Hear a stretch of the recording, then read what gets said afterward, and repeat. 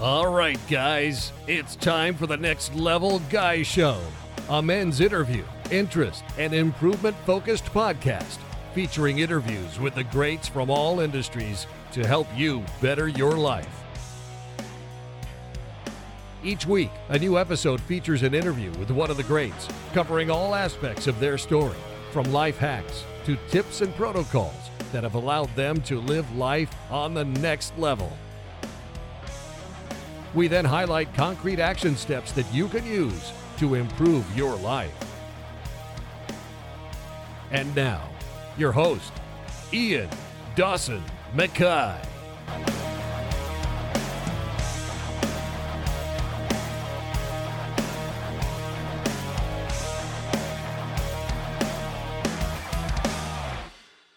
Today's guest is Rick Ellis. Rick has had an eclectic career as a musician, audio engineer, visual designer, programmer, and software entrepreneur. Somewhere along the line, he discovered jiu-jitsu and became obsessed with its fascinating and transformative art. Rick would go on to earn a black belt under legendary instructor Roy Dean, and he currently runs Third Way Jiu Jitsu in Wyoming. In this interview, we discuss how to train as an older athlete, why everyone needs to train Brazilian Jiu-Jitsu, how to adapt BJJ as you age to become a more effective practitioner, and so much more. Hope you enjoy this one. Now let's get to the interview. Thank you so much for coming on, Rick. I found your site a few weeks ago, and I absolutely loved your stuff. It was a breath of fresh air. It was jiu-jitsu for me, of how it should be done. I actually found you by typing in how to do jiu-jitsu for fat guys, and I was struggling. I couldn't do all these fancy things that everybody kept talking about. That was the staple, the headquarter positions, all these sort of things. And I thought there must be jiu-jitsu for older people, an understanding of how to teach it better. And when I found your stuff, I was blown away. Mm-hmm. But for people who maybe a bit, don't know your name, could you go into a little bit who you are, the amazing sort of tutelage you've had, and why you're going to be in it like a legend in the sport? Well, I appreciate it, and it's my pleasure to be here today. I discovered jiu-jitsu way too late in life. I was 42 years old, and I actually had wanted to do jiu-jitsu when I saw UFC 1, and I remember vividly seeing it and seeing Royce Gracie beat everybody, and I thought, wow, I need to learn this. But in those days, as you know, jiu-jitsu academies were few and far between. And I was also busy. I was working as a recording engineer and a sound designer in Los Angeles. And I was busy. I was working a lot, very unpredictable hours, lots of nights. So I just didn't have a lot of time to train, certainly not enough time to travel to the Gracie Academy down in Torrance or something like that. So I put it on hold. I did a little bit of Japanese jiu-jitsu. There was a small academy near my house. And that was great. It was a good experience. I learned lots of wrist locks, and there was a lot of judo influence, and so I did that for kind of sporadically for a few years.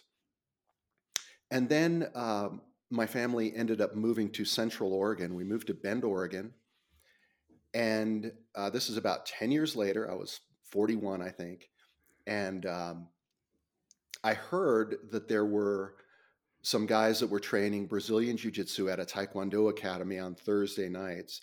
So I dropped in, had my first class, and it was so informal. I mean, it was all white belts. Nobody really knew much of anything. There were two blue belts, a guy named Marty and then another guy named Jimmy. Now, Jimmy would end up being the connection to Roy Dean. Jimmy was friends with Roy Dean, and he had trained in San Diego with Roy. And so it was mostly just a bunch of guys that would show up and smash each other. And I remember just loving it instantly. I knew nothing, and other than it was very visceral and it was very different than what I was doing in my other life. Later, Roy Dean ended up moving up to Bend, Oregon. He came up to do a seminar. He was still a brown belt. And he taught the seminar, and he and I hit it off. He was working as a sound designer in Los Angeles or in San Diego. I had been a sound designer and an audio engineer in Los Angeles. So we had all these things in common. And he said that he was looking for a place to establish an academy. And Jimmy and I begged him to move to Central Oregon. And so a few months later, he did. And Jimmy and I were his very first students on the day he opened his academy.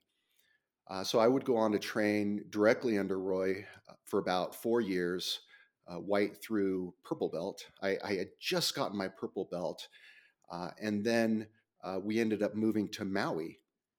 So I was working as a software developer, and my laptop was literally my business, so we could live anywhere, and we were doing pretty well in those days. So my wife said, "Hey, let's move to Hawaii." So we moved to Maui for a year. I trained under Luis Heredia, who was Rickson Gracie's first black belt. In fact, Rickson brought him to the United States when Luis was a purple belt to be his assistant instructor. And then later, we continued to being nomadic, and a few years later, I ended up in Maine, and along the way, I had trained under a number of different people. I trained under Alexi Cruz, who was Ricardo De La Riva's first black belt. I trained under a guy named Jay Jack, who is an Amal Easton black belt. Amazing guy, just crushing, brutal game. And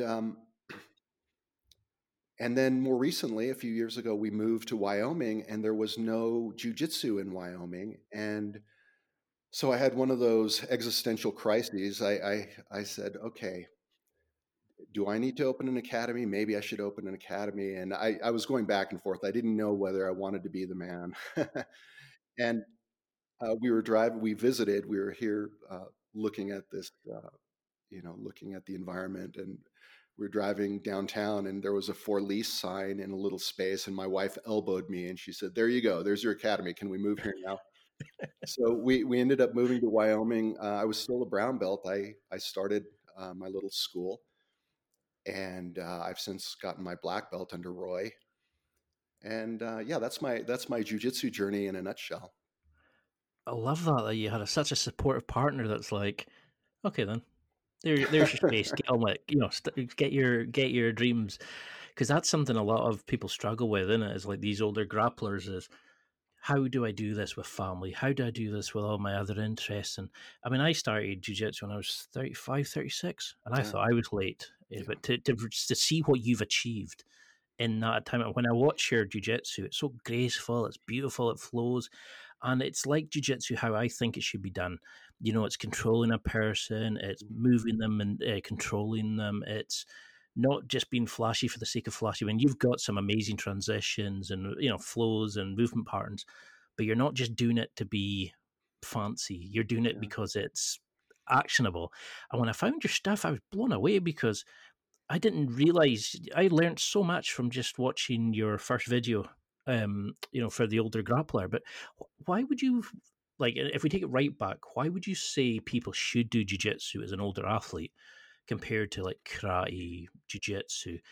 What is the appeal of jiu-jitsu for an older grappler or athlete, shall we say? Well, that's a very deep question. I think that you can separate martial arts into two broad categories. There are what I call live arts, and there are dead arts. Dead arts are those arts where they don't spar, and you simply are training patterns. Person punches you, you block, you do this and that. But without resistance, without actually pitting your skill against somebody, you're not really training for effectiveness. You're simply training sort of a choreographed type of martial art.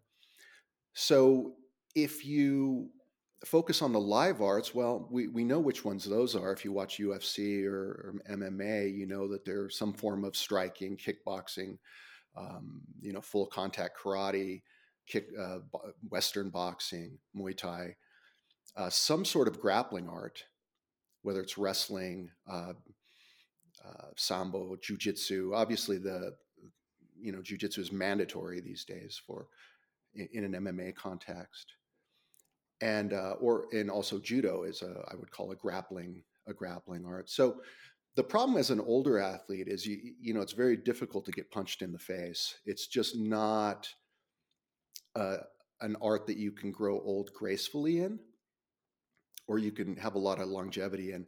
I would say the same thing is true of wrestling. There's an intensity to wrestling, physicality to it that I think is very difficult to maintain as you get older. So that really leaves, and judo, it can be very hard on the body as well. It can be, you have to be very aggressive to get into position, to rotate into position, to lift your opponent.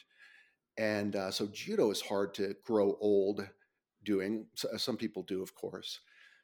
And so that sort of leaves jiu-jitsu as the last man standing. And I think that jiu-jitsu is an art that you can adapt to your physical reality as you get older. And it's an art that you can be effective at despite your physical limitations. There are a lot of ways to play jiu-jitsu. And the style of jiu-jitsu that I play, which has been heavily influenced by Roy Dean, it was heavily influenced by his instructor, Roy Harris, who, Roy is a phenomenal jiu-jitsu artist. He's not a flexible guy. He's not a fast guy. But he's fundamentally so solid. And so the style of jiu-jitsu that I've tried to learn and develop and train is one that doesn't rely on strength, speed, athleticism, physical attributes. It relies more on timing and sensitivity and pre-positioning yourself with structures that are, give you a mechanical advantage over your training partner. And so I think it's very possible for you as an older athlete to train jiu-jitsu. Elio Gracie was on the mat into his 90s, and he wasn't doing barambolos and, doing crazy stuff. So I think it's possible, but I think it's very important that you train the right way and that you have training partners and that you're in an environment that allows you to train in a way that's safe and that doesn't expose you to injury unnecessarily as you get older. Because that was something I really kind of struggled initially with jiu-jitsu was when I came in. I mean, I don't consider myself as old. I still feel like I'm 18. And I came in after doing powerlifting and playing football and thinking, oh yeah, I've got this. And then all these like 20-year-olds sitting there with six packs and walking up and down the mats in their hands and all this kind of like amazing stuff. And I was like, God, I'm in trouble here. And I started following the Gracie Barra style. And I mean, there is a lot of good stuff in it. They don't do leg locks and things like that, which it's kind of difficult when you see it in a lot of competitions. But something I struggled with was this isn't my style. It seemed to be designed a lot for a younger, thinner, smaller person, the faster, mobile. And then I started going around, YouTube and looking for someone that could do it for 6 foot plus, that wasn't mobile, wasn't thing. And I started finding like Chewy, Alec Baldwin, who kind of had opened up these avenues. And that's why I really liked your stuff was you're catering to the older grappler, but as well as everybody else, you're teaching them how it can be done. But how would you start, like say you've got a new student coming in, what would you say to them to start developing jiu-jitsu for the older athlete? How should we change? Or should everybody come into jiu-jitsu with an open mind and just take it as it is? What accommodations should an older grappler do to transition better into jiu-jitsu, in your opinion? I think as a teacher, it's really important to be able to scan the room and see what the physical capability of your students are. If you're in an environment where everyone is a super athlete, then you can certainly train a little different style. But in most academies where there's a mixed skill room, you have a variety of ages. People come from all walks of life. I think that as a teacher, you have to really be careful to teach the kind of stuff that can work for just about anybody. And so, what my pursuit, and it continues to be my pursuit as I get older, is how can I do as little as possible and continue to be effective? I can't match the speed and the intensity and the output of a younger athlete. So what can I do to slow them down? What can I do to position myself in ways that give me advantages? And that's been sort of the holy grail that I've been looking for. And a lot of it is just understanding how the human body works, understanding where the major points of control are, understanding how to deny your opponents the ability to move the way that they would like to move freely. And kind of lock them down. I think to be effective as you get older, you have to be able to lock people down so that you don't have to match speed for speed. And Definitely. and that's a complex thing to do because it's very dynamic. People are moving and they're moving very dynamically. How do you deny people the ability to move? And so that's what my focus is as a teacher. That's what my focus is as a student of jiu-jitsu, is how can I, take this challenge, this dynamic challenge, and slow the challenge down, um, deny the challenge from being able to execute their game plan, and being able to prevent all the things that can go wrong. We learn in jiu-jitsu there's 30 different ways to pass the guard, and there's 30 different ways to get out of side control, and I think there's a tendency for people to become technique collectors, and to a certain extent you have to, because you need solutions for the problems you face on the mat. But if you abstract all that to the more fundamental concepts that you're trying to achieve, right? Because all guard passing involves trying to get past the knee line and getting control of the hips. I mean, that's essentially the goal in guard passing. Well, maybe if we can abstract that out, we can say, okay, well, I don't need 20 guard passes. What I need to do is deny their ability to move their hips. How can I do that? And so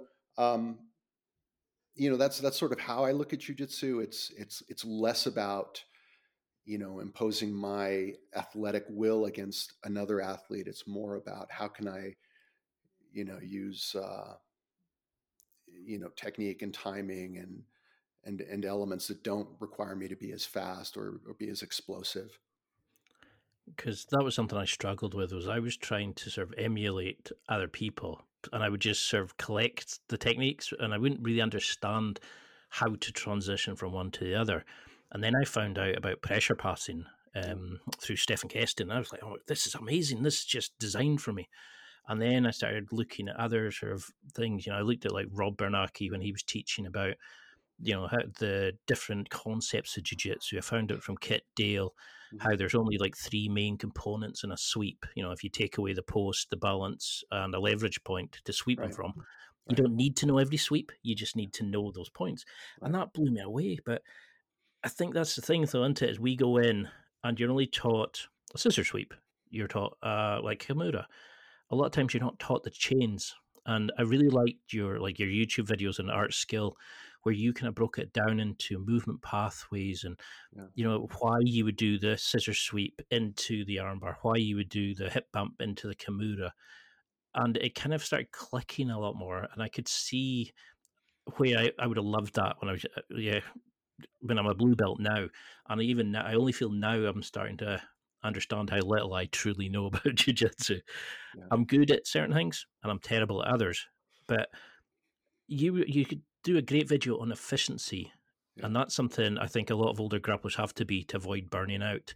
So how do we avoid being, fighting with strength and power and intensity, and instead be an efficient grappler, be a grappler that can lock people down, control them, and, to play your own game, not just hold on like so many older grapplers seem to think they have to?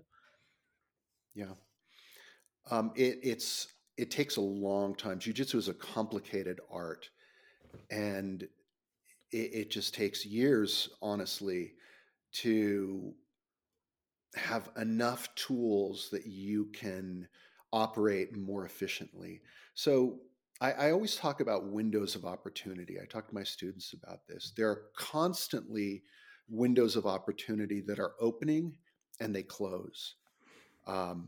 Window of opportunity opens, and as a white belt, you say, "Oh, look at that! The arm is out of position. Maybe I can swivel in for the arm bar," and boom, the window closed before you were able to execute. So at first, it's just having a degree of recognition that there's a pathway there. The next level is being able to recognize that earlier as that window is opening, or as it, or at the apex of the window where it's fully open, hasn't closed yet. And then being able to swivel into position or execute the technique you want. And even then, sometimes you miss it, or it closes, or your opponent is able to react. eventually you get very sensitive to the opening of those windows. And at the highest levels, you get good at prompting those windows to open. And you do that by playing with people's balance. You have several things in mind, and you're not committed to that first attack. That first attack is a probe. It's really the next attack that you want. The higher level players leave very small windows. So you have to be able to operate within very small windows of opportunity. Novice players, they leave massive windows, right? So as an older athlete, part of that efficiency is getting to where you have very, very good recognition of those windows of opportunity. And it's a feel thing. It's not a mental process. At first it is, but there's that saying in fighting sports, if you're thinking you're late, you have to train your body to feel those moments. You talked about sweeping a moment ago. I don't, most of the time when I sweep people, and I sweep people all the time, most of the time I'm not really executing any particular sweep.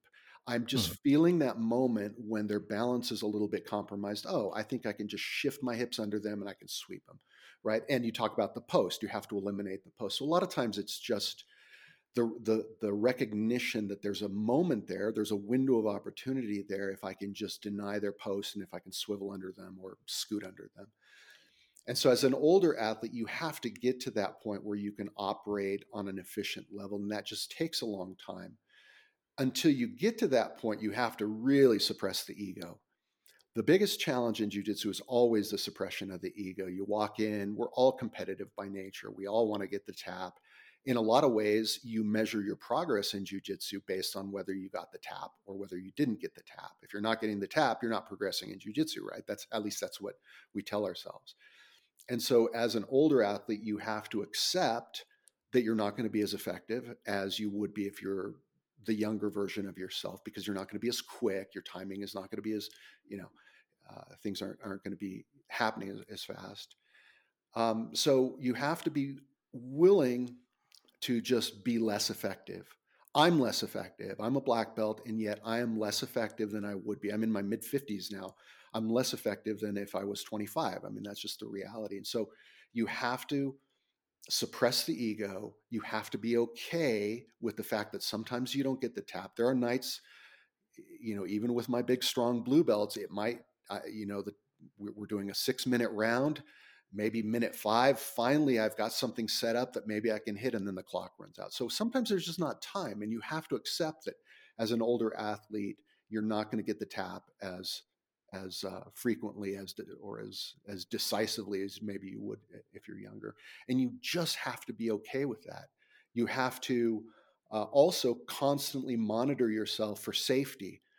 And, white belts are the most dangerous people on the mats. And, a lot of it is because you don't know when you're in danger. You don't, and so over time, as you train, you get an intuitive sense for when you're in danger and, oh, my knee is a little compromised there. I need to shift a little bit. And so there's all these tools that you have to acquire in order to be able to do jiu-jitsu at an efficient level.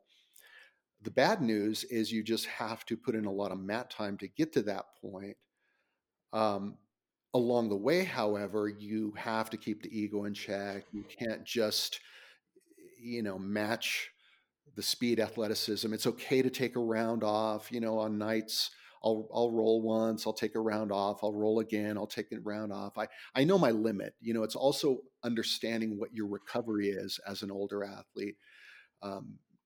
If at the academy where you train, they're sparring 10 rounds in a given night and you're in your 40s, 10 rounds is a lot. You're not going to be able to, you're not going to be able to recover very fast if you do a full 10 rounds that night. So maybe you do 5. And then you're fine in a couple of days and you can come back to class and you do 5 again. And so I think you just have to develop a deeper sense of your own capability and a willingness to not measure your progress in terms of getting the tap, or only measure the progress really in terms of yourself. At the end of the day, we're only in competition with ourselves. And if your training partners are progressing a little faster or than you are as an older athlete, that's fine. You just have to be okay with all of that. So how would you deal with, like, say just now, like, we're in Scotland, so we're under lockdown, so we've had no training basically since March. And I mean, I'm going back, I'm raring to go. I've watched videos and instructionals. I'm really excited about it. But for those people who are maybe coming to jiu-jitsu and thinking, yeah, I'm going to give this a go when we're allowed to train again, how should a practitioner come, do you think, to remove the ego? Is it a case of just going in, being completely open, tapping early, listening to your body, and just having fun with it? Do you think, is that the best kind of approach? That kind of, I'm going in here with a growth mindset to learn, Yeah. or should an older practitioner kind of think, okay, I'm going to go 2 classes and build from there? Because I tried that, going 5 nights a week I've got a younger mate who, well, let's go and do a training class, let's go and do some extra training, and it just knackered me after a week or two. Yeah.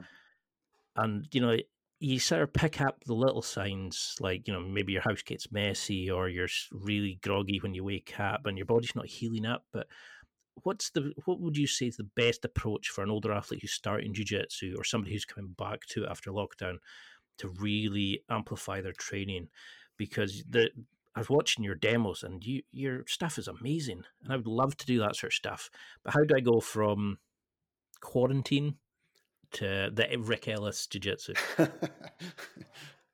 Well, every sport has a physical adaptation that cannot be achieved without doing the sport.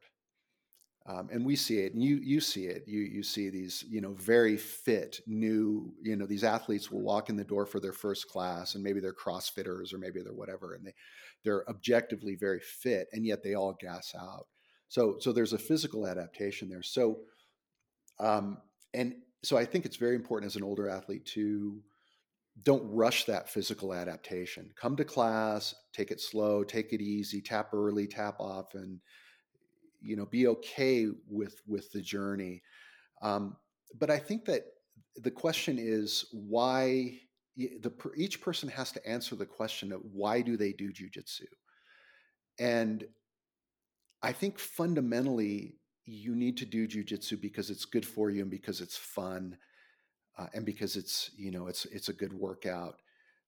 You need to not do jujitsu because your goal is to tap everybody in the room. That's a poor goal. I think the best goal is to embrace jujitsu simply because it's a fun activity that makes you better, and to do it at a pace that your body can recover adequately. Um, people try to conquer the world in 6 months, and you end up either injured or you end up burnt out. And for each person, that equation is going to be a little different. I have this, what I call the triangle of energy. It's a little mental map that I've been working on. And so it's this triangle, and on one point you have frequency, and then you have volume, and then you have intensity. So frequency is how often you train. Volume is how much you trained in that one session. And intensity is how hard you pushed in that training session. So frequency, volume, intensity.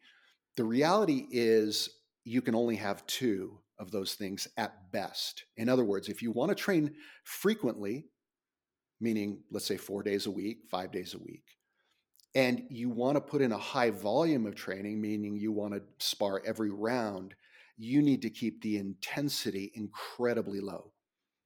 Or let's say you don't care about frequency, you're only going to train 1 day a week. So that's low frequency. Well, that means your volume can be high and your intensity can be high.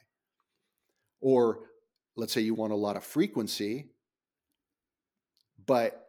and you like to really hammer when you train. Well, you're going to have to keep the volume low. You're maybe only going to be able to spar 4 rounds.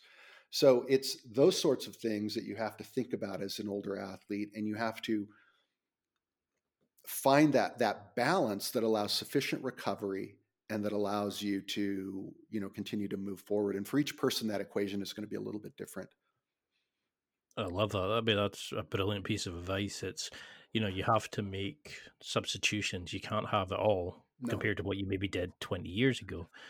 But have you found particularly great methods of recovery? I mean, I would go home sometimes and I'd wake up the next day feeling like got hit by a bus, but then have still go to my full-time job. Yeah. And then, you get the text, oh, do you fancy coming to Nogi tonight? And you're like, but have you found things? I mean, I've tried like the foam roller, hot baths, skipping a night here and there, but I mean, I try not to if I can. But I run the podcast as well, and other people have kids, people have like other commitments. Yeah. How do we kind of, is there an effective, like, I don't want to say older person all the time, but I mean, is there something, a good method that you found for older athletes to recover easier? Is it, better food, supplements, is there any accessories that work? When I used to level a lacrosse ball on the shoulder from a tight rotator cuff. Yeah. But, any tools you found that really work? I mean, all those things are good. Plenty of sleep, and good nutrition are the foundation for every athletic endeavor. Honestly, the thing that I've found that is the most critical piece of advice that I could give you is warm up slow, right? When you're 20, you can jump into a sparring session fast and furious, 100%, and it doesn't matter. When you're older, if you go really hard that first round or that second round, or sometimes even that third round, if you hammer very hard, you're going to be very, very sore the next day. You need to give your joints and your body time to warm up. And so I used to have a 1971 Chevy pickup truck that I bought. I was going to restore it, and it was all original. It was very old. It had 100 and some thousand miles, and so I always imagined myself being this old Chevy. That Chevy always started up. In the dead of winter, I could start it, but sometimes it would take a little bit to get started. And it ran really rough at first until it was warmed up. If I took it slow with that truck, by the time it was warmed up, it ran fine, even as an older vehicle. So I always imagined myself as that old truck, and I walk in and I'm looking at this room full of killers, and I'm thinking, okay, no, I got to pick the easiest guy in the room. Who's the most flowy person in this room? You. Let's go. Let's flow. And you know that there are those people that you can. It's sort of like a nuclear proliferation treaty. You say, okay, let's go easy. And that lasts about 30 seconds and you're starting to scale up. And before you know it, you're trying to tear each other's heads off. So you have to be able to find those guys in the room that you can go a little slow. And that first round's a throwaway round. The second round's a throwaway round. Third round's a throwaway round. And then you start implementing your game. And if there's no one in class that is that guy that you can flow with, just be passive. A lot of nights I'm looking at the room and it's all the big tough guys.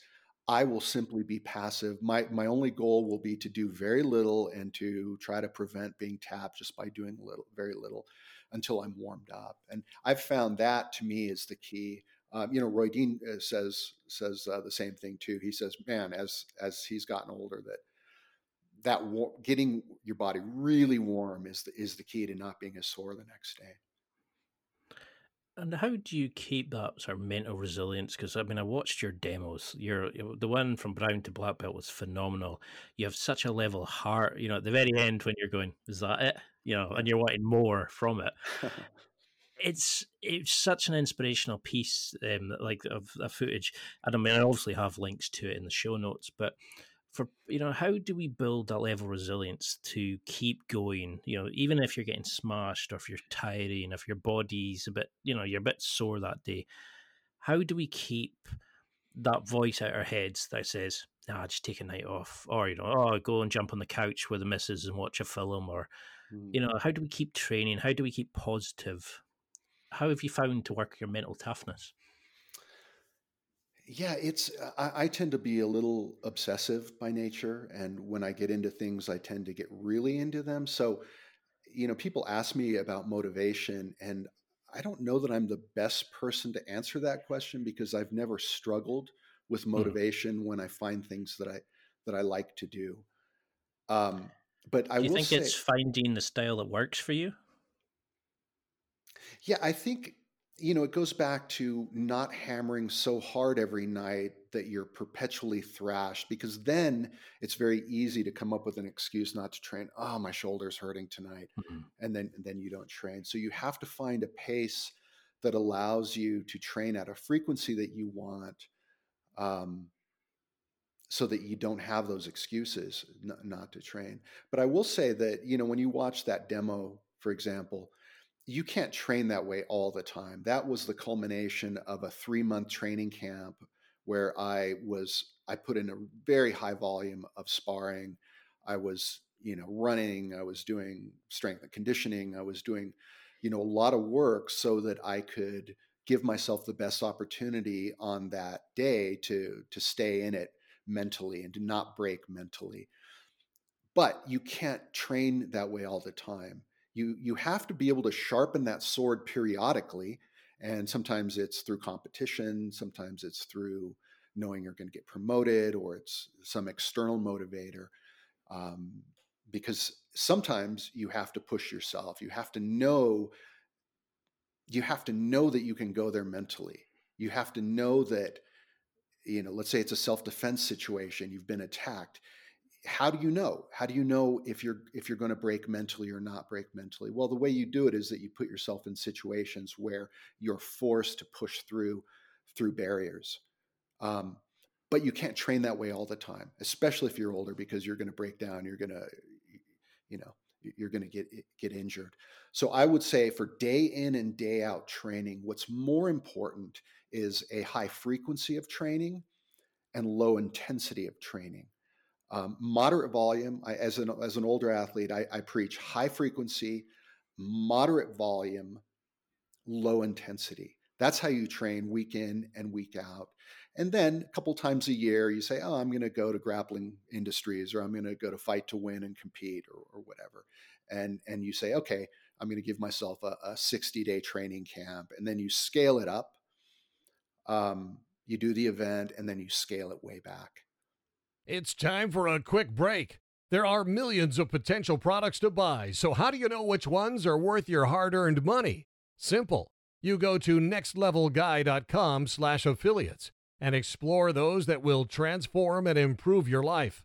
You'll find deals, listener exclusives, and special offers with some great companies. Recommendations are 100% honest and only on items Ian has tried or believes in. The companies showcased will make you a better man in all areas of your life. Simply go to nextlevelguy.com/affiliates and level up.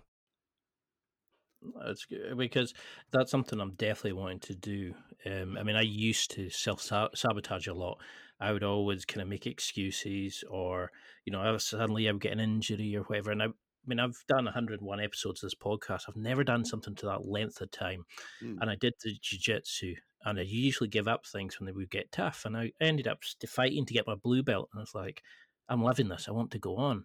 Yeah. But for people like me who have got that self-sabotage gene, that thing, the jealousy of the younger guys, or they struggle. Is that the best thing to do, to go and compete, do you think? Do you think we need to, like, how do we fight that demons? Because I still don't truly believe I'm good enough in jiu-jitsu to deserve my blue belt at times. How do you kind of start getting that self-belief in yourself? That I've seen some people transform into like legends of guys because of the belief they have in themselves, and they seem to love jiu-jitsu, but then it becomes part of them. I haven't found that happen. I don't know even know if you can answer that question. Is it like a personal journey? But jiu-jitsu gives you like the rites of passage that we seem to be missing in life. But how do we find that inner confidence, do you think? Well, to not feel worthy of your belt is extremely common. I wouldn't worry about that. Usually what happens, though, is you don't feel worthy of the belt in the early stages of that belt.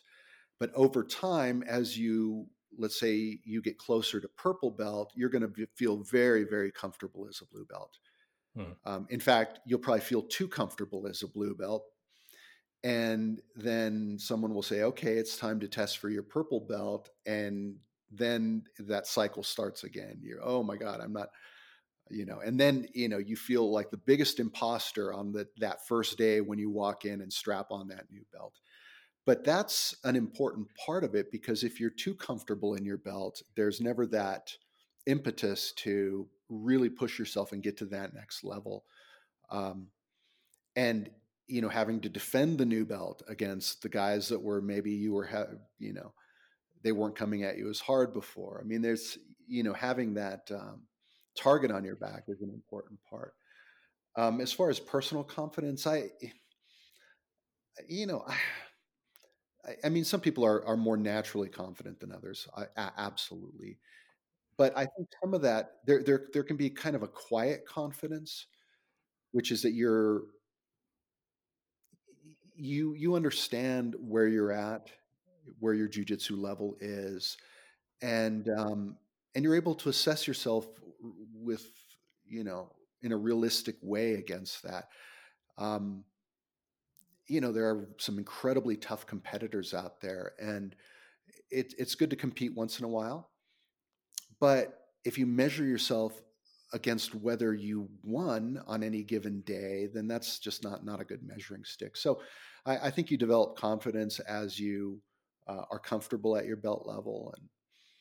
And yeah, I mean, that's what really helped me, was forgetting about the other person. I mean, I initially I struggled with it, and then I started thinking, no, I do deserve this belt, and and then I started to go in, and as I started trying to incorporate moves I'd seen on YouTube, or trying different styles, and like just having fun with it, what a difference it made.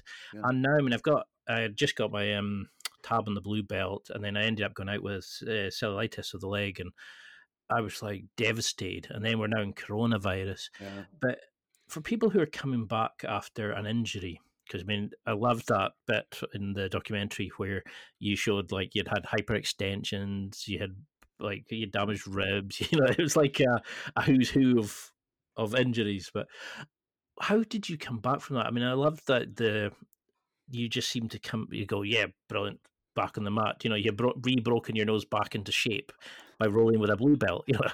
I'm just like, who does this? But for people who are coming out of coronavirus, say they've been locked out for 6 months and they can't train, or people coming back from injury, how should you get over that initial fear? What should we be doing while we're recuperating to make sure we can come back and be as happy in jiu-jitsu, be as effective maybe? Well, you anytime you're injured, you go through the stages of grief, and then finally you reach acceptance, and you're starting to get better. A friend of mine who's a purple belt now, he blew his knee out and needed surgery. And I remember when that happened, this a couple of years ago, he called me right after it happened, and he was down in the dumps, and he said, I'm quitting. I'm done with jiu-jitsu. I'm quitting.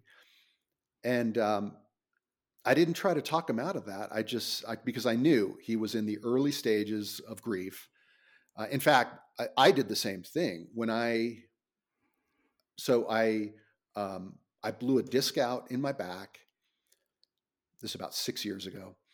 I had surgery. It knocked me out for about a year. I came back from that, and within 6 months, I tore my rotator cuff, and I needed surgery. And I remember calling Roy Dean, and I said, I think I'm done, dude. I'm done. This is it. And Roy did the same thing with me. He said, hey, it's all good, man. You had a good run. It's all good. Because that's all you can do in that moment. Is just be supportive of the person, because you know that they're in the stages of grief. And so I had my rotator cuff surgery. Recovery was very painful, but it's a funny thing, a few months go by and my shoulder's starting to feel good again, and then you start looking at YouTube videos of jiu-jitsu, and before you know it, you start getting that itch again. So I think you just have to. Well, it starts with, I think, a deep love of something. If you deeply love jujitsu, even if you get derailed, and even if in the moment you think you're done, then I think that at some point you're going to get that itch to train again, and then you just have to take it slow. You'll never fully trust that, that surgically repaired body part or that injury. You're not going to fully trust it for a little while, and so you just have to take it slow. I mean, something that really helped me was like, I mean, I'm itching to get back. I can't wait because I've Yeah, been watching so many instructional videos. But something that really helped was like looking at the friendships you've built by yeah, doing it. Look at the difference of you physically, but also who you were when you first started to who yeah, you are now. And I can't believe the yeah, transformation in myself. yeah, And I see people who I train with and go, like, it's amazing the difference in their confidence and stuff. And I think once you build that kind of brotherhood, that family feeling, yeah. it's an amazing thing. When you train with your son, you've had him involved with your demos and stuff like that. How have you found that working as like with your son? Doing jujitsu. How has it changed you as a person to have that and to share that kind of gift with him, but also to start your own school? How have you found you've developed as a person?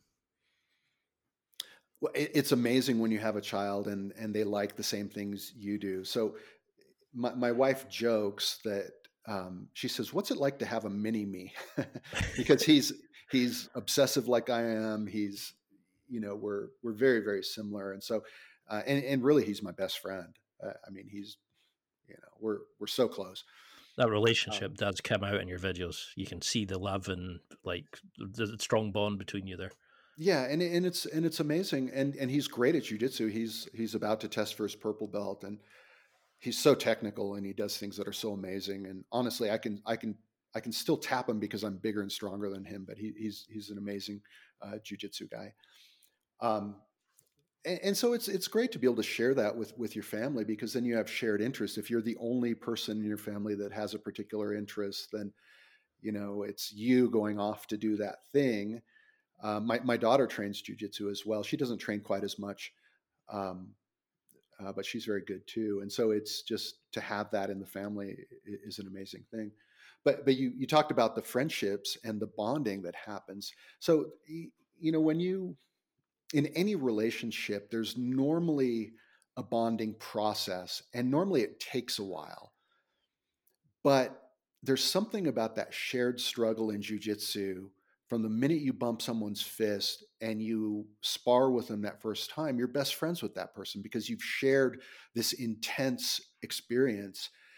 And all of my best friends are people that I've met on the jujitsu mat, and they become lifelong friends. I've got people that I've trained with, that I trained with years ago that I haven't seen in many, many years. And um, you reconnect with them, and you're still best friends because of that shared experience. And that's one of the great benefits of jujitsu, is the friendships that you establish on the mat truly become lifelong friends. I would definitely say that I would agree with that because I've made what I actually feel are like real deep connections with people. And we go play five-side football, we go for pints together and stuff like Yeah, that. And there's that camaraderie, but you generally feel like when you walk in, everybody's pleased to see you. It yeah, actually becomes. We have a guy who's talked about being suicidal. He tried to take his own life, and he actually felt for the first time he'd felt like a family, a connection. yeah. And It's I had very never powerful. I had never had that. Like I'd never been that sort of into those dark places, and to me, it was kind of like whoa. And he was so open and honest about it, and other people were talking about their feelings, and I actually felt like it's not just the usual laddie behavior. You actually seem to get a deeper connection with people who do jujitsu. It's like a primal connection Yeah. because it's like a primal sort of rolling and stuff like that. So, how do you feel then about because something you did mention during the demos was it shows Casey's skill, but also shows heart and passion. Yeah. You do the Shark Tank and things like that. Where you compete against multiple opponents. But what do you think about gyms that don't do that? How do we get that sense? Are we missing out by people who get belts because they've been there for a certain amount of time, Yeah. or what's your opinion on these kind of gyms? Well, there's nothing wrong with just being awarded a belt. I know that in some lineages, some academies, that's the way they do it. That's sort of the Brazilian way. Is when you can hang with the blue belts, one day you're awarded a blue belt, and there you go. As somebody that has had to do technical demonstrations and a physical rite of passage, to me, I feel like you're missing out on something that is a very, very powerful experience. Two things. One is you're missing out on this rite of passage, this experience, right? Because in our modern world, there just aren't a lot of rites of passage. And to commemorate that by having to actually, in front of everybody, in front of your training partners, in front of your family, you have to demonstrate your skill, you have to demonstrate your heart. There's something very powerful about that makes the experience much more memorable, I think, than just being awarded a belt. The second thing that I think you miss out on if you're just awarded a belt is that you will likely have technical gaps in your game, because we all favor the things we're good at, and we all avoid the things that we're not as good at. And I see it all the time when I tell someone, okay, it's time for you to get ready for your blue belt demo. You've got to put together 50 techniques to show. They'll look like a deer in the headlights. They'll be like, oh, I don't know. I don't think I know that many guard passes and mount escapes and side mount escapes and foot locks. And like all of a sudden you can tell in their mind, they're thinking, I'm not ready for this. But you give them enough time, and then they start drilling, they start preparing, and they start shoring up all those gaps. And then the day of the belt test, they're great. They do great. And every single person that goes through that will tell you that they made a leap, that process of sharpening that blade takes them to that next level. It helps give their game a jump. And my game has never felt sharper than the day after I've done a belt demo. So I did a blue belt demo, I did a purple belt demo, and I did my black belt one. And you always feel incredibly sharp right afterwards because you've got this beautiful catalog of techniques that you've been drilling. And so I'm a fan of this process. I think it produces more well-rounded practitioners. But I don't criticize instructors that just want to award a belt. That's sort of the traditional Brazilian way, and it's fine. I just don't feel like it's quite as powerful. Because when I got my blue belt, I had to go through like a grading day, and now my gym's kind of gone to some people have got them by time, or people have been awarded them like on a night's training, and I thought there should be like a grading, because to me it felt like I did privates leading up, fixing things I thought needed work done, and it seemed to take away that kind of, you don't feel like you've earned it as such, in my opinion. It's a strange one for me. Yeah, it should definitely not be based on time in, because everyone has different aptitude, everyone has different life experiences coming into it. Someone who is a competitive wrestler walking in the door, they're going to be far and away better than a couch potato that walked in the door. So you can't base it on time. It has to be a skill based thing. I've seen the argument from white to blue, but I think after blue, it has to be technical expertise. It has to be ability from there for progression. Otherwise, anybody could get a black belt if you just stayed there long enough. And it's no, I was just going to say, I think that anybody can. You're right that I think anybody can earn a blue belt. The blue belt is relatively straightforward in terms of what is required to be a blue belt. You're not expected to link techniques into combinations yet. You're not expected to use momentum particularly well. You're not. They're just it's a little bit cut and dry. You just need certain foundational techniques need to be part of your game. But you're right, to get to purple and above, it's a completely different animal, and you have to be able to turn a corner into an advanced player's game to get to purple belt. And some people, they never turn that corner, and they just don't have what it takes to get there.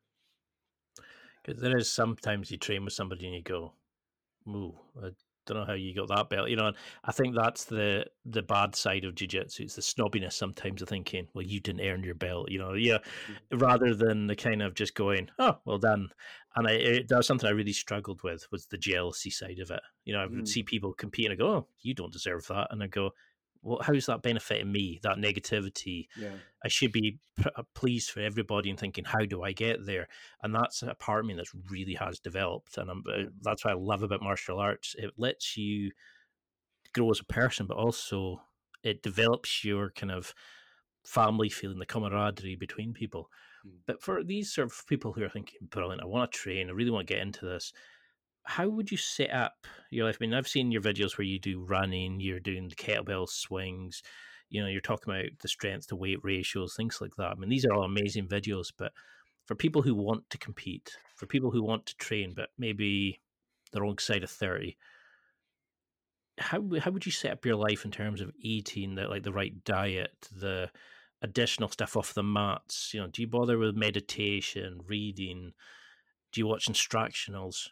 What advice would you give to an older grappler for setting up a productive, I don't know how to say it, like a lifestyle that would assist with your jiu-jitsu?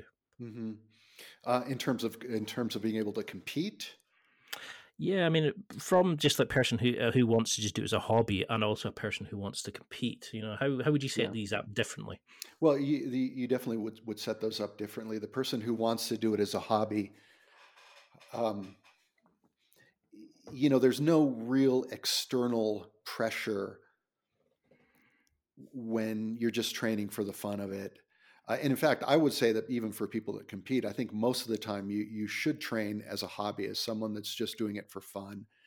Plenty of sleep, good nutrition. Personally, I stay away from sugar. I stay away from mostly I'm.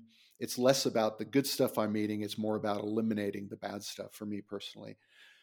And so I would say that on a week in and week out basis, you just have to find a place where you're at peace with how you train, and it's something that you can do as a sustainable lifestyle. Now, if you want to compete, you have to be able to sharpen that blade leading up to a competition. So you need to do your 8-week training camp or 10-week training camp. And that's a very deep question. How do you prepare for a competition? There are multiple phases during that training camp. In the initial phases, it's identifying the things that you're really good at and drilling those things so that you can implement your A game against them. Shoring up some weak areas in the early stages of the competitive process. If maybe your leg lock game isn't as good, maybe some escapes aren't as good, you have to shore up some things. But there comes a point in time during that training camp where it's counterproductive to add new techniques, to add new things, and you have to just hammer the things that you know well. And then there's also a physical the physical growth that you need to do. You have to do your strength and conditioning. You have to get your cardio up. And I mean, these are deep questions that there's a whole podcast on each of them, isn't there? Yeah, very, very, very much so. I mean, that's something I definitely want to compete. And I mean, I know that, for example, I need to get my cardio up. Like I've done a whole episode of this with Rob Bernanke and a few others. I mean, it's something that I was really interested into. But you've had over 13 years now, and you've done some amazing stuff. You've created your own channel. You started your own gym. What would you put your longevity in the sport down to? Is it just the passion, do you think, or? I think so. I think so. I think that, I didn't beat myself up too much before jiu-jitsu. I was not an athlete. I was a musician in my youth. Later I became a recording engineer in LA. Later I became a software developer. And so all my pursuits tended to be sedentary. So I was in relatively good shape physically when I started jiu-jitsu in terms of not having damaged my body over the years. And the rest of it is just, I guess, just loving jiu-jitsu enough to keep doing it. My wife, even to this day, she'll say, I come home some nights and I I've got a bruise on my face or whatever. She's like, man, why do you continue to do this? And it's just, I love it. There's nothing it's the greatest combination of physical and mental challenge that I've ever participated in. I've done plenty of things that are mentally challenging. I'm a computer developer. I'm a software developer. I've done lots of things that require a lot of brain power. But this is different. It's a combination of physical and mental. And again, going back to what we talked about early in the podcast, which was the holy grail is that I'm pursuing is how can I be effective against guys that are bigger, stronger, faster, more athletic by doing less? How can I get the tap by actually doing much less than what they're doing? And so there's this interesting pursuit within it. And I just love it. I don't know what it'll take for me to stop doing jiu-jitsu. I assume at some point I'm just going to get too old. Maybe I'll be. It's really hard to define into. It's just the whole package, isn't it? It's the physicality, it's the skill, it's the competition, it's the family feeling, it's the benefit it gives to you. I try to get as many people as I can to train it, and everybody goes, "Oh, yeah, I'll give it a shot." And it's easier to sit on a couch, but the benefits of jiu-jitsu just blows me away. But how have you found that then from the training and doing your demos and stuff like that to actually being the businessman, to also juggling, your software, the music, having a family? How have you managed that transition between the athlete to businessman to father to the husband? Yeah. Well, I'm blessed that my wife allows me to do whatever I want to do. She's not controlling. She's not somebody who, she understands me, I think, pretty deeply. She understands that I'm pretty obsessive by nature.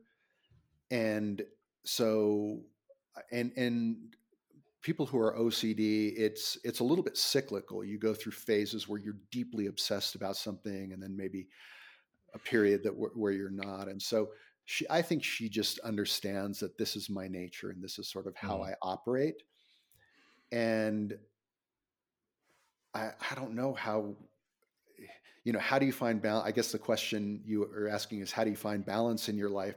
I don't know if I'm the best person to answer that because I've never been particularly balanced in my life. I tend to, be a little extreme in my things. I pursue jiu-jitsu to the max. I pursue other things to the max. And even if it means, robbing Peter to pay Paul. So I'm just not sure.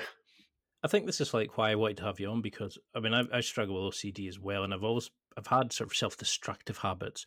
I've never become down to sort of alcoholism or anything like that, but Right.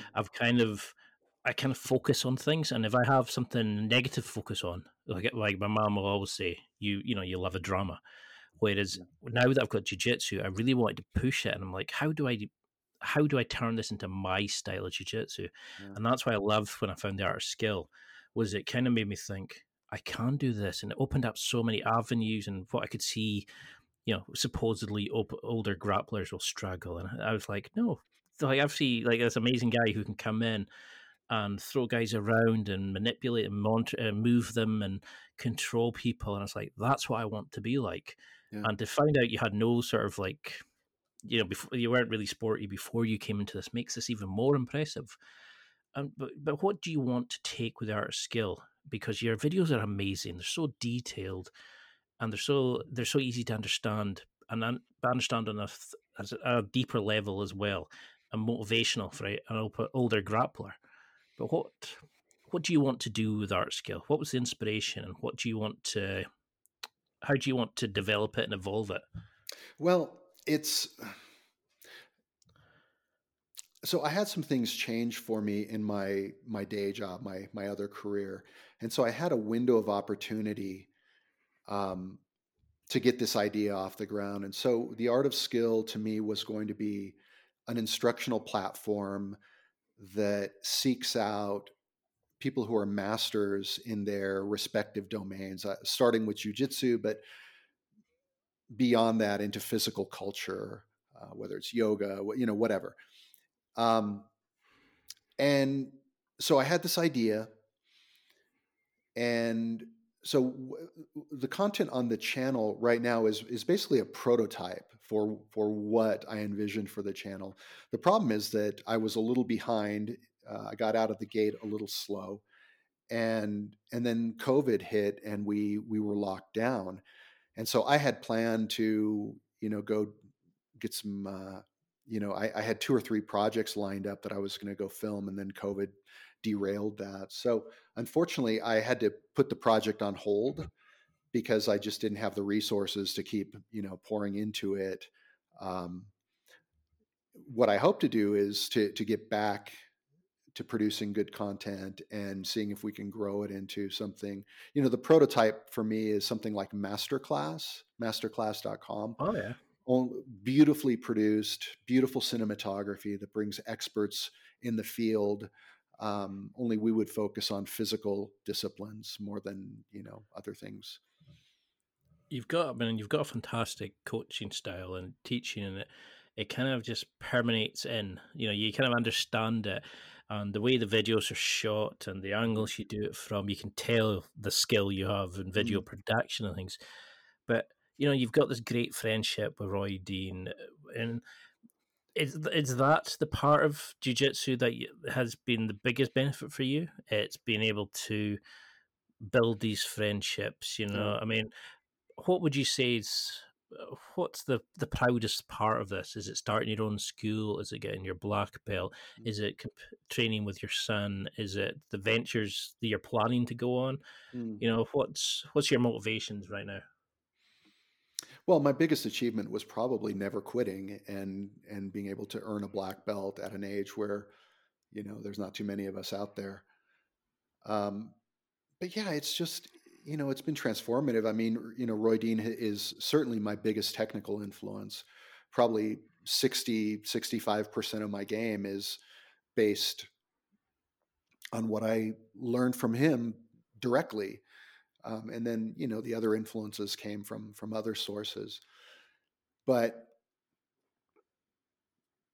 yeah, it's just, I don't know. I mean, I guess my proudest achievement would be earning a black belt and not quitting. And it's really not the belt that matters. It's what that belt represents, which is the commitment, never giving up. I've had to take some long stretches off due to injury and so on, and to be able to come back from all that, to be able to keep putting one foot in front of the other and doing it. I love teaching, and having an academy is a lot of fun. I would be perfectly happy just being a student as well. I did it mostly because there wasn't any jiu-jitsu in this environment. But there's something very profound about having to teach every day. I think it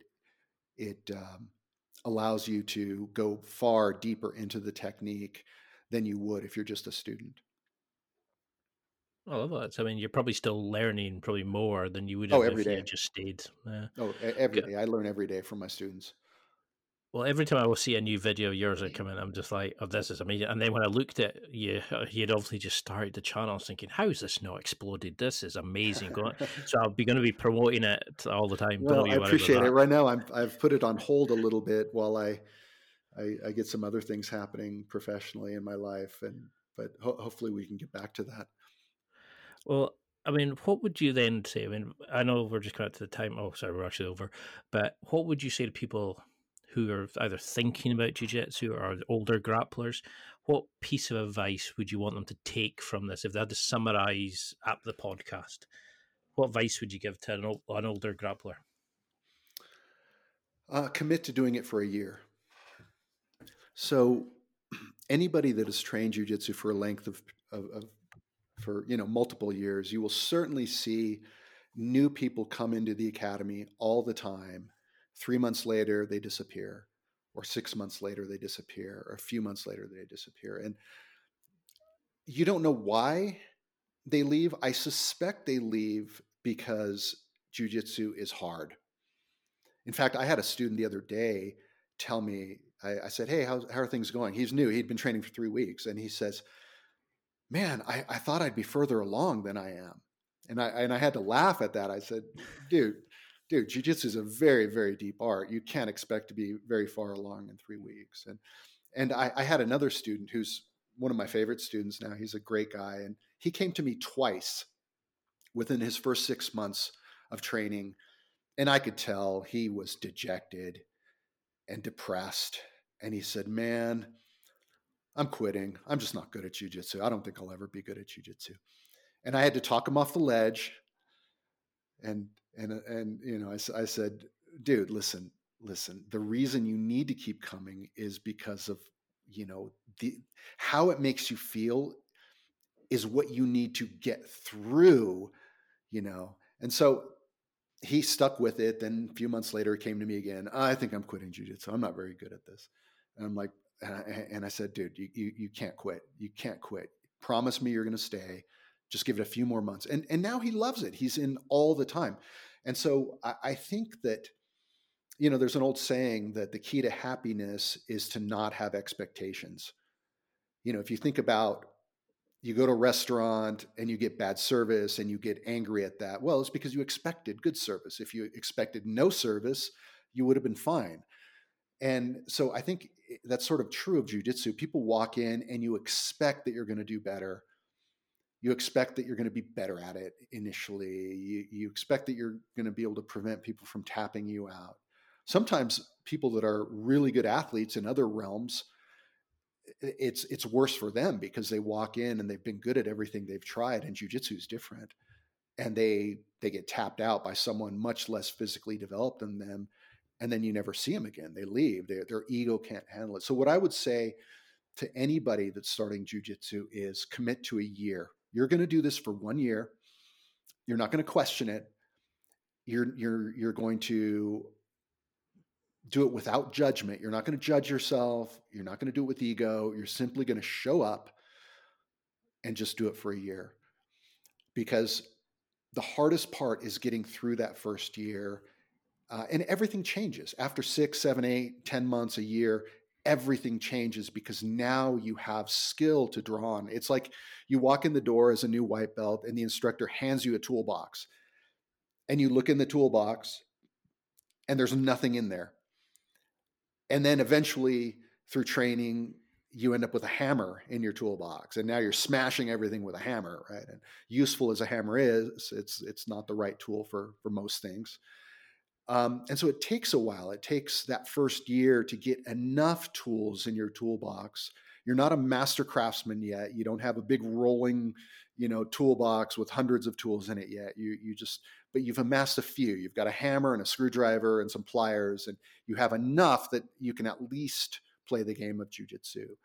And that's the toughest part for any new athlete, is getting through that first phase where you actually feel like you now have some solutions. There's 4 major positions in jiu-jitsu. You need a couple offensive and a couple defensive things from those 4 positions. So you need 8 things. Those are the first set of tools you put in your toolbox. And it takes a little while to get those things. But once you have that, then it becomes much more fun. And I will say that jiu-jitsu gets progressively more fun, commensurate with your skill. As you get more and more tools, it gets more and more fun because it becomes a game. And so what I would say to the new person walking in is just give it a fair shot. Don't quit after 3 months because you're not a world beater yet. Just give it a year. That's a fantastic answer. I know we've kind of bounced around here, and this is where I struggle when I get so in depth into your stuff that when it comes to it, and I think, I've only got an hour, right, and I sort of throw stuff out, and I think we're just touching the surface. And I think you're such a deep guy that we should definitely do more. There's so much more areas we could cover.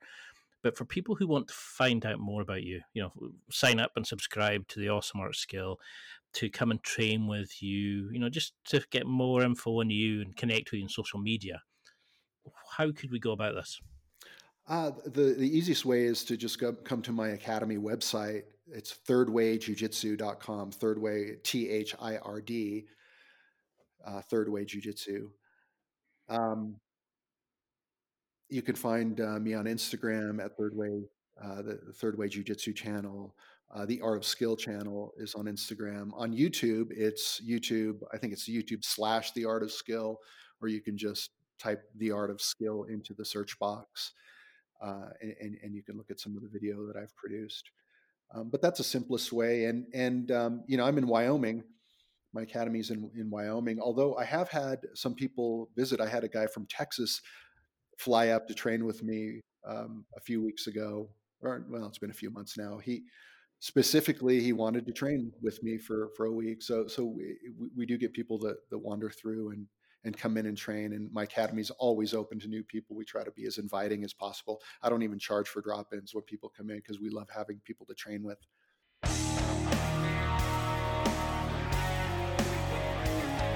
Well, that's it for another week. And thank you for listening. It's now time to take what you've learned and use it to develop and enhance your life with the key points mentioned. Listen, try it, embrace it, use it, and crush it. Now's your time to hit that next level in your life. If you liked this episode, then please leave a comment on the show notes or a review of the show on your podcast platform. Everything helps evolve the show. Until next week, keep seeking the next level in your life.